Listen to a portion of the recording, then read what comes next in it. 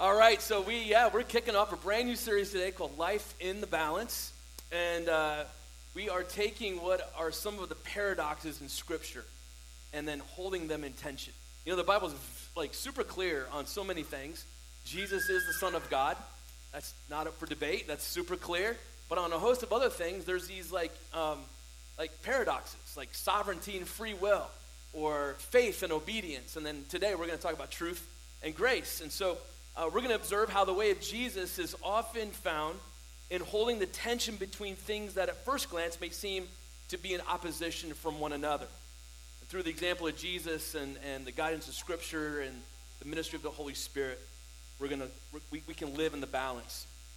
So we are called by God to live and love with grace and truth. We say it all the time here at PFC that we are a people following Jesus, and as we're going to see in just a moment, Jesus modeled this for us.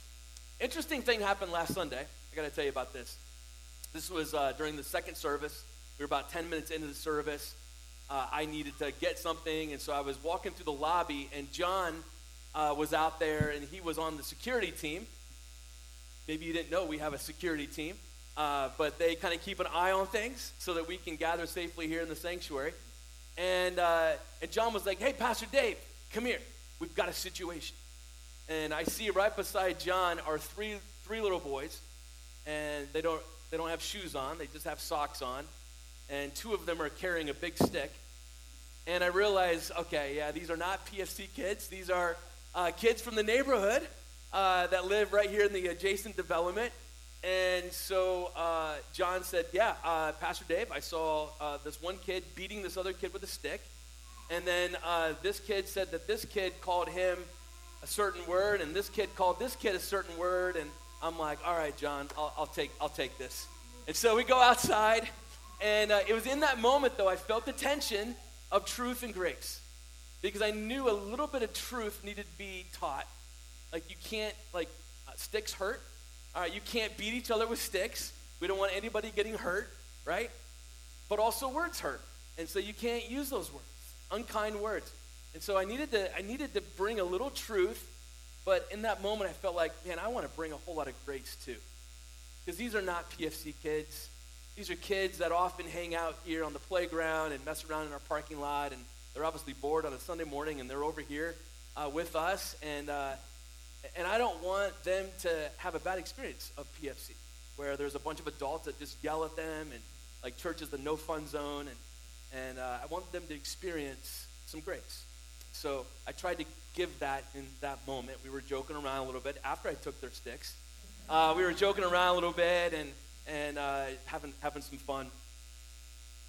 Have you ever found yourself in a situation like that you felt that tension between grace and truth? We say it all the time here at PFC that we are a people, help me out, we are a people following Christ. PFC, people following Christ. And so who is this Christ that we follow? Well, John says it this way in John 1:14. He says, "The Word became flesh and made his dwelling among us. We have seen his glory, the glory of the one and only Son, who came from the Father, full of grace and truth." And I think this is the Apostle John's not so subtle way of actually saying that Jesus is the Son of God, talking about Jesus' divinity, because these verses echo God's own character as described all the way back in Exodus chapter 34, verse 6, where it says, "The Lord God, compassionate and gracious, slow to anger, and then abounding or full of loving kindness and truth."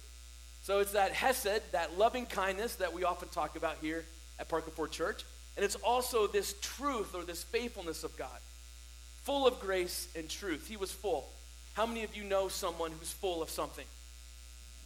Don't tell me what they're full of, though. But maybe they're full of joy, or they're full of laughter. They're just fun to be around. Jesus came full, and I like the word in the original language that describes full. Play race, it's filled to the brim. Think about a cup of water for a second. Filled to the brim, complete, lacking nothing, abounding in, and thoroughly full. So it's the glass of water so full that when you tap it or you bump it, like it starts to spill out. If you get anywhere close to Jesus, Or if you get anywhere close to the people of Jesus, we should be so full, so so full of grace and truth, that you can't even touch us without us overflowing with this grace and this truth, if we truly are a people following Christ. So why does it matter that Jesus came full of grace and truth? It matters because of this. Grace saves and truth frees. If Jesus came full of grace and full of truth, then we as followers of Jesus should be full of grace and full of truth. But the problem is we often haven't gotten this right. At least I know I haven't. Because we typically tend to live on one side of this paradox, right? Maybe we're all on the truth side to the extreme, or we're all on the grace side to the extreme. But Jesus didn't come with just one, he came with both. So let's talk truth for a second. Some of you love truth. You're like, yeah, that's me. I'm a truth person. Truth, 24/7 truth, right? And you're like, the Bible says it, I believe it, and so, they're not living the truth. They're not behaving right, they're not dressing right, they're not talking right, they're not living the truth. And so you find something on social media that you think is truth, and you post it for the world to say, and you're like, #truth, this is it. And if you don't believe this truth, if you're not living the truth, then you are going where you're going, and you deserve that, How many of you know somebody who's like all on the truth side, to the extreme, 24/7 truth? Yeah. Not usually fun to be around, right? Usually a little mean, a little judgmental, a little out of touch. Well, that's truth without grace. But then on the other side, there's an extreme on the other side where it's grace, 24/7 grace without truth. It's like, hey, God loves everybody, doesn't he? I mean, we're all sinners. None of us are perfect. It doesn't matter what you do. Who are you to judge me?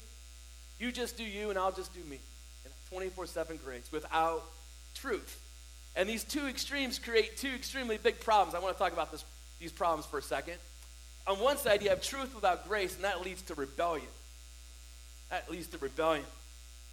Where there is just truth all the time without any compassion or kindness, where there's no listening to the other person's story or testimony, where there's no love, no grace, and people just reject that, and they rebel hard against that.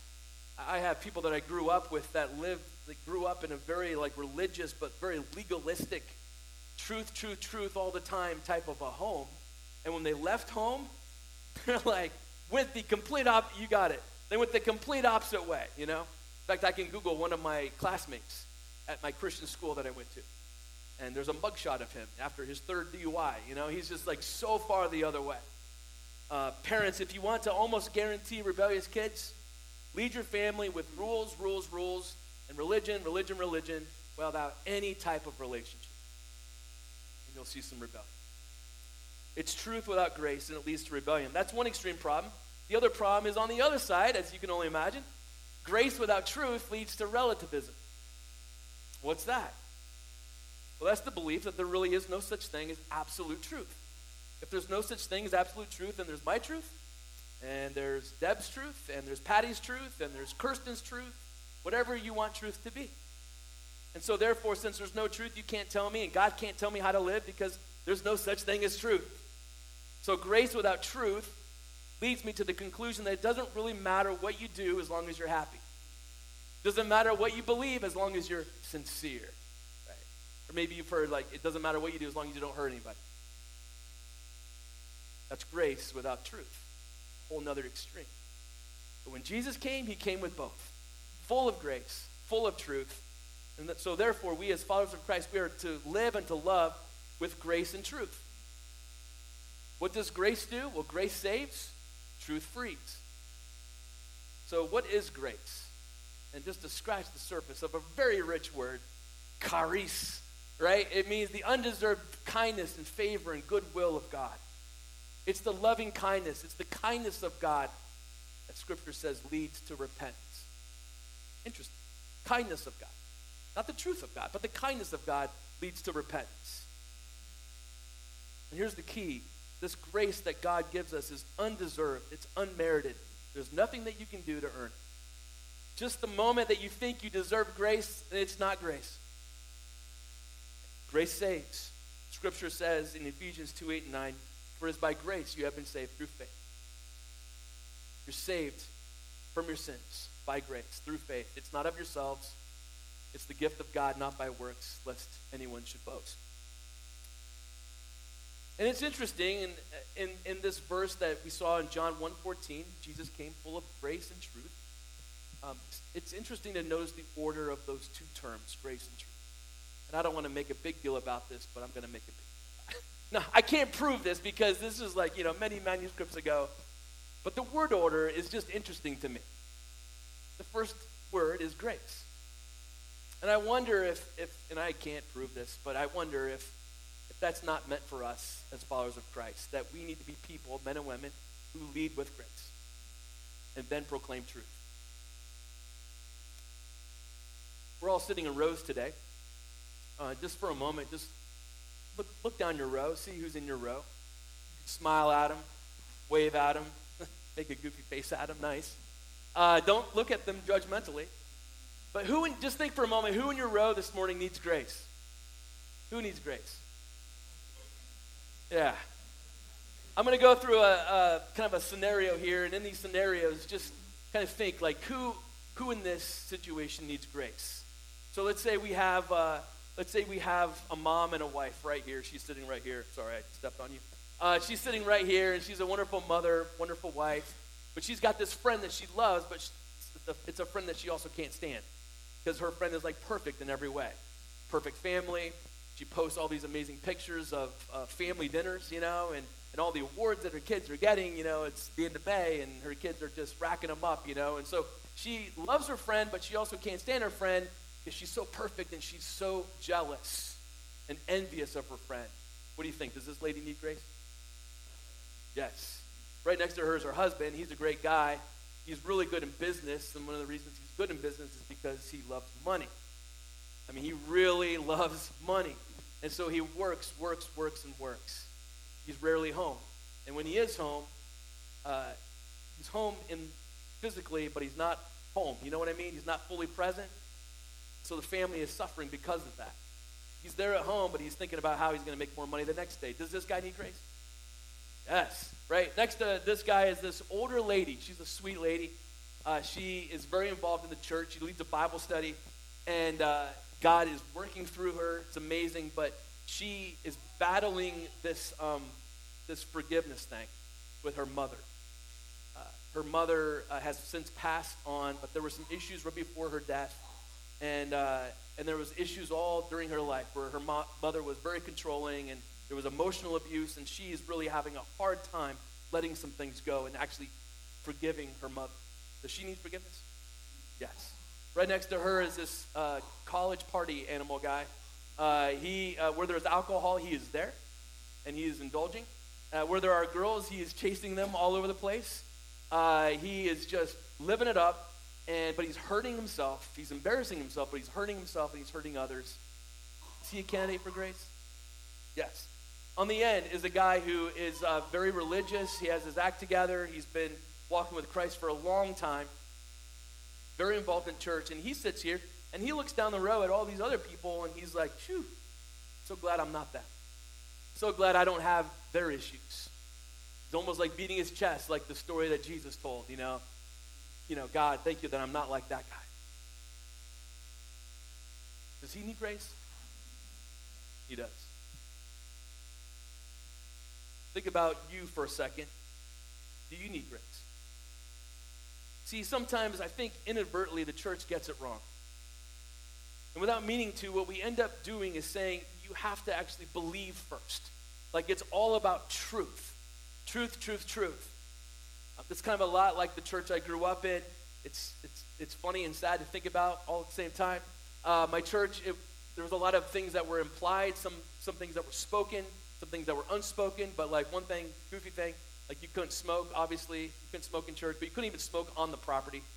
So my grandfather had to wait till he got to our house and was in the backyard for him to light up his, post-worship service celebratory cigarette, there was this other thing where like this lady in our church, Patty was her name, not the PFC Patty, but Patty, and she was an amazing singer, and I loved listening to her sing because she not only had a great voice, but she like felt it. She got into it, and she moved around a little bit, and so whenever I saw that, Patty was going to sing, I was like, oh, this is going to be good. But Patty was a pants wearer. She liked to wear pants. Now you're laughing, but understand, like, my church had this like rule that you couldn't be on the platform during a church service if you're a woman, if you had pants on. You had to have a skirt or a dress. And so Patty wasn't on the rotation very often. And when she was, she would reluctantly comply.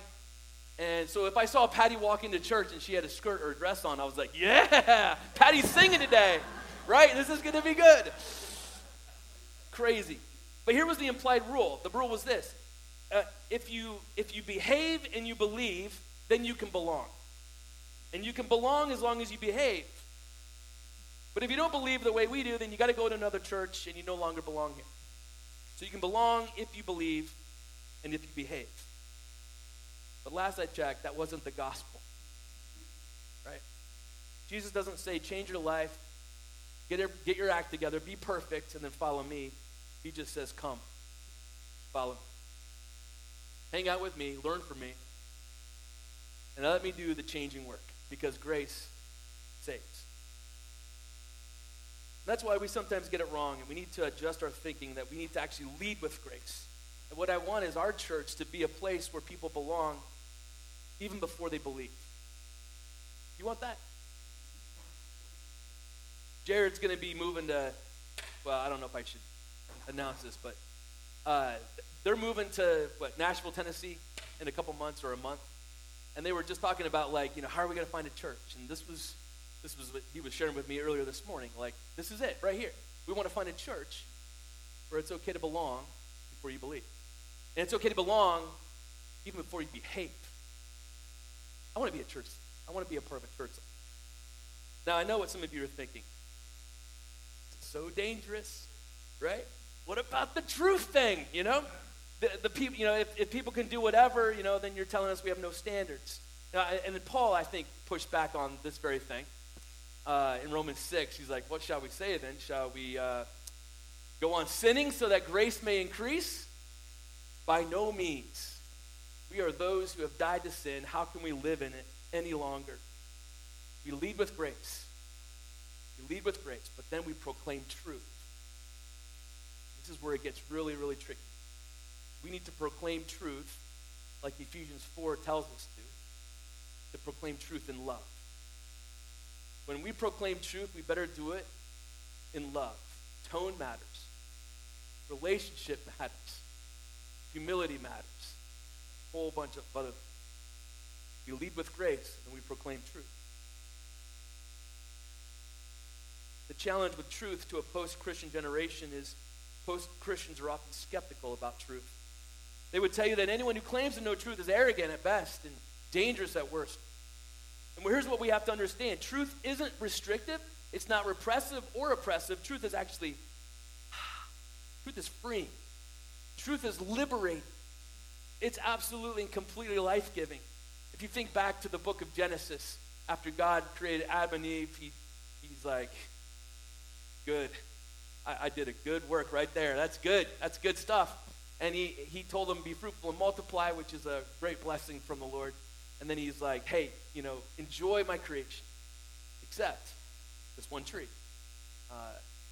Hands off. And what he was doing in that moment was actually protecting them. He was actually giving them freedom, because if they were to eat from this tree, they would experience spiritual death. They would lose their innocence. Their eyes would be open. So in this moment, his rules were loving and freeing and liberating. See, truth isn't just rules. Truth isn't just regulation of morals. Truth, you ready? Truth is a person. Truth is not just a what. Truth is a who. Because Jesus said, I am the way, the truth, and the life. And you know the truth, John 8 says, and the truth will set you free. Grace saves. Truth frees. So think about the people in your row. Think about the people in your home or the people you work with. How does this work? How does this play out? Grace and truth. Going back to our little scenario here. Here we go. The mom, the wife, who has jealousy issues and envy issues, right? Grace says, hey, you're welcome here. You don't have to have it all together. You don't have to have all your relationships and perfect to be here. Welcome. But you need to know, like, jealousy and envy will rot your bones, right? It will rot you from the inside out. This bitterness, this gossiping about your friend behind her back, like, there's a better way. Her husband, you're welcome here as well. I'm glad you made it today with your busy schedule. You're here, not making money. It's amazing. But understand, like, you're supposed to love your wife as Christ loved the church and gave himself for her. Your family needs you. Your family's important. Grace and truth. Grace for the older lady who has forgiveness issues. Man, God is working through you. Your Bible study is amazing. All the other things that you do here at PFC or whatever is amazing. You're doing a great job. But, yeah, forgiveness. You're supposed to forgive just as Christ forgave you. And your unforgiveness can be a hindrance to your intimacy with God. It can impact relationships in a negative way. Let's talk more. Grace and truth. To the guy who's a party animal. Hey, man, it looks like you were out late last night. Let me get you some coffee and some water, like, you're welcome here. Glad you're here. But hey, Jesus offers a better way. You don't have to go running at all these other things to find fulfillment and satisfaction. Jesus offers that. I'd love to walk with you on your journey of learning more about who Jesus is. And then this guy on the end.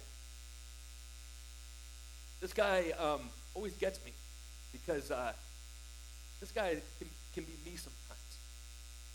The judgmental guy, the guy involved in church, the guy who's been walking with Christ for a long time. And I have moments where I am so judgmental. Where I put people down so that I seem better. This guy is in need of grace. And this guy is in need of truth. This guy needs to know, this guy needs to know that God loves him. But also this guy needs a dose of humility. See, every one of us is in a place where we need both grace and truth. I need grace, and I need truth. There's been so many big things that have happened the past 3 years, since 2020. So many times, got the pandemic, but then, we've got, like, church stuff and merger stuff and family stuff, and you guys have all experienced big things over the past 3 years. But for me, there's so many moments where I'm just like, man, I don't know what to do. I've second-guessed my spiritual leadership.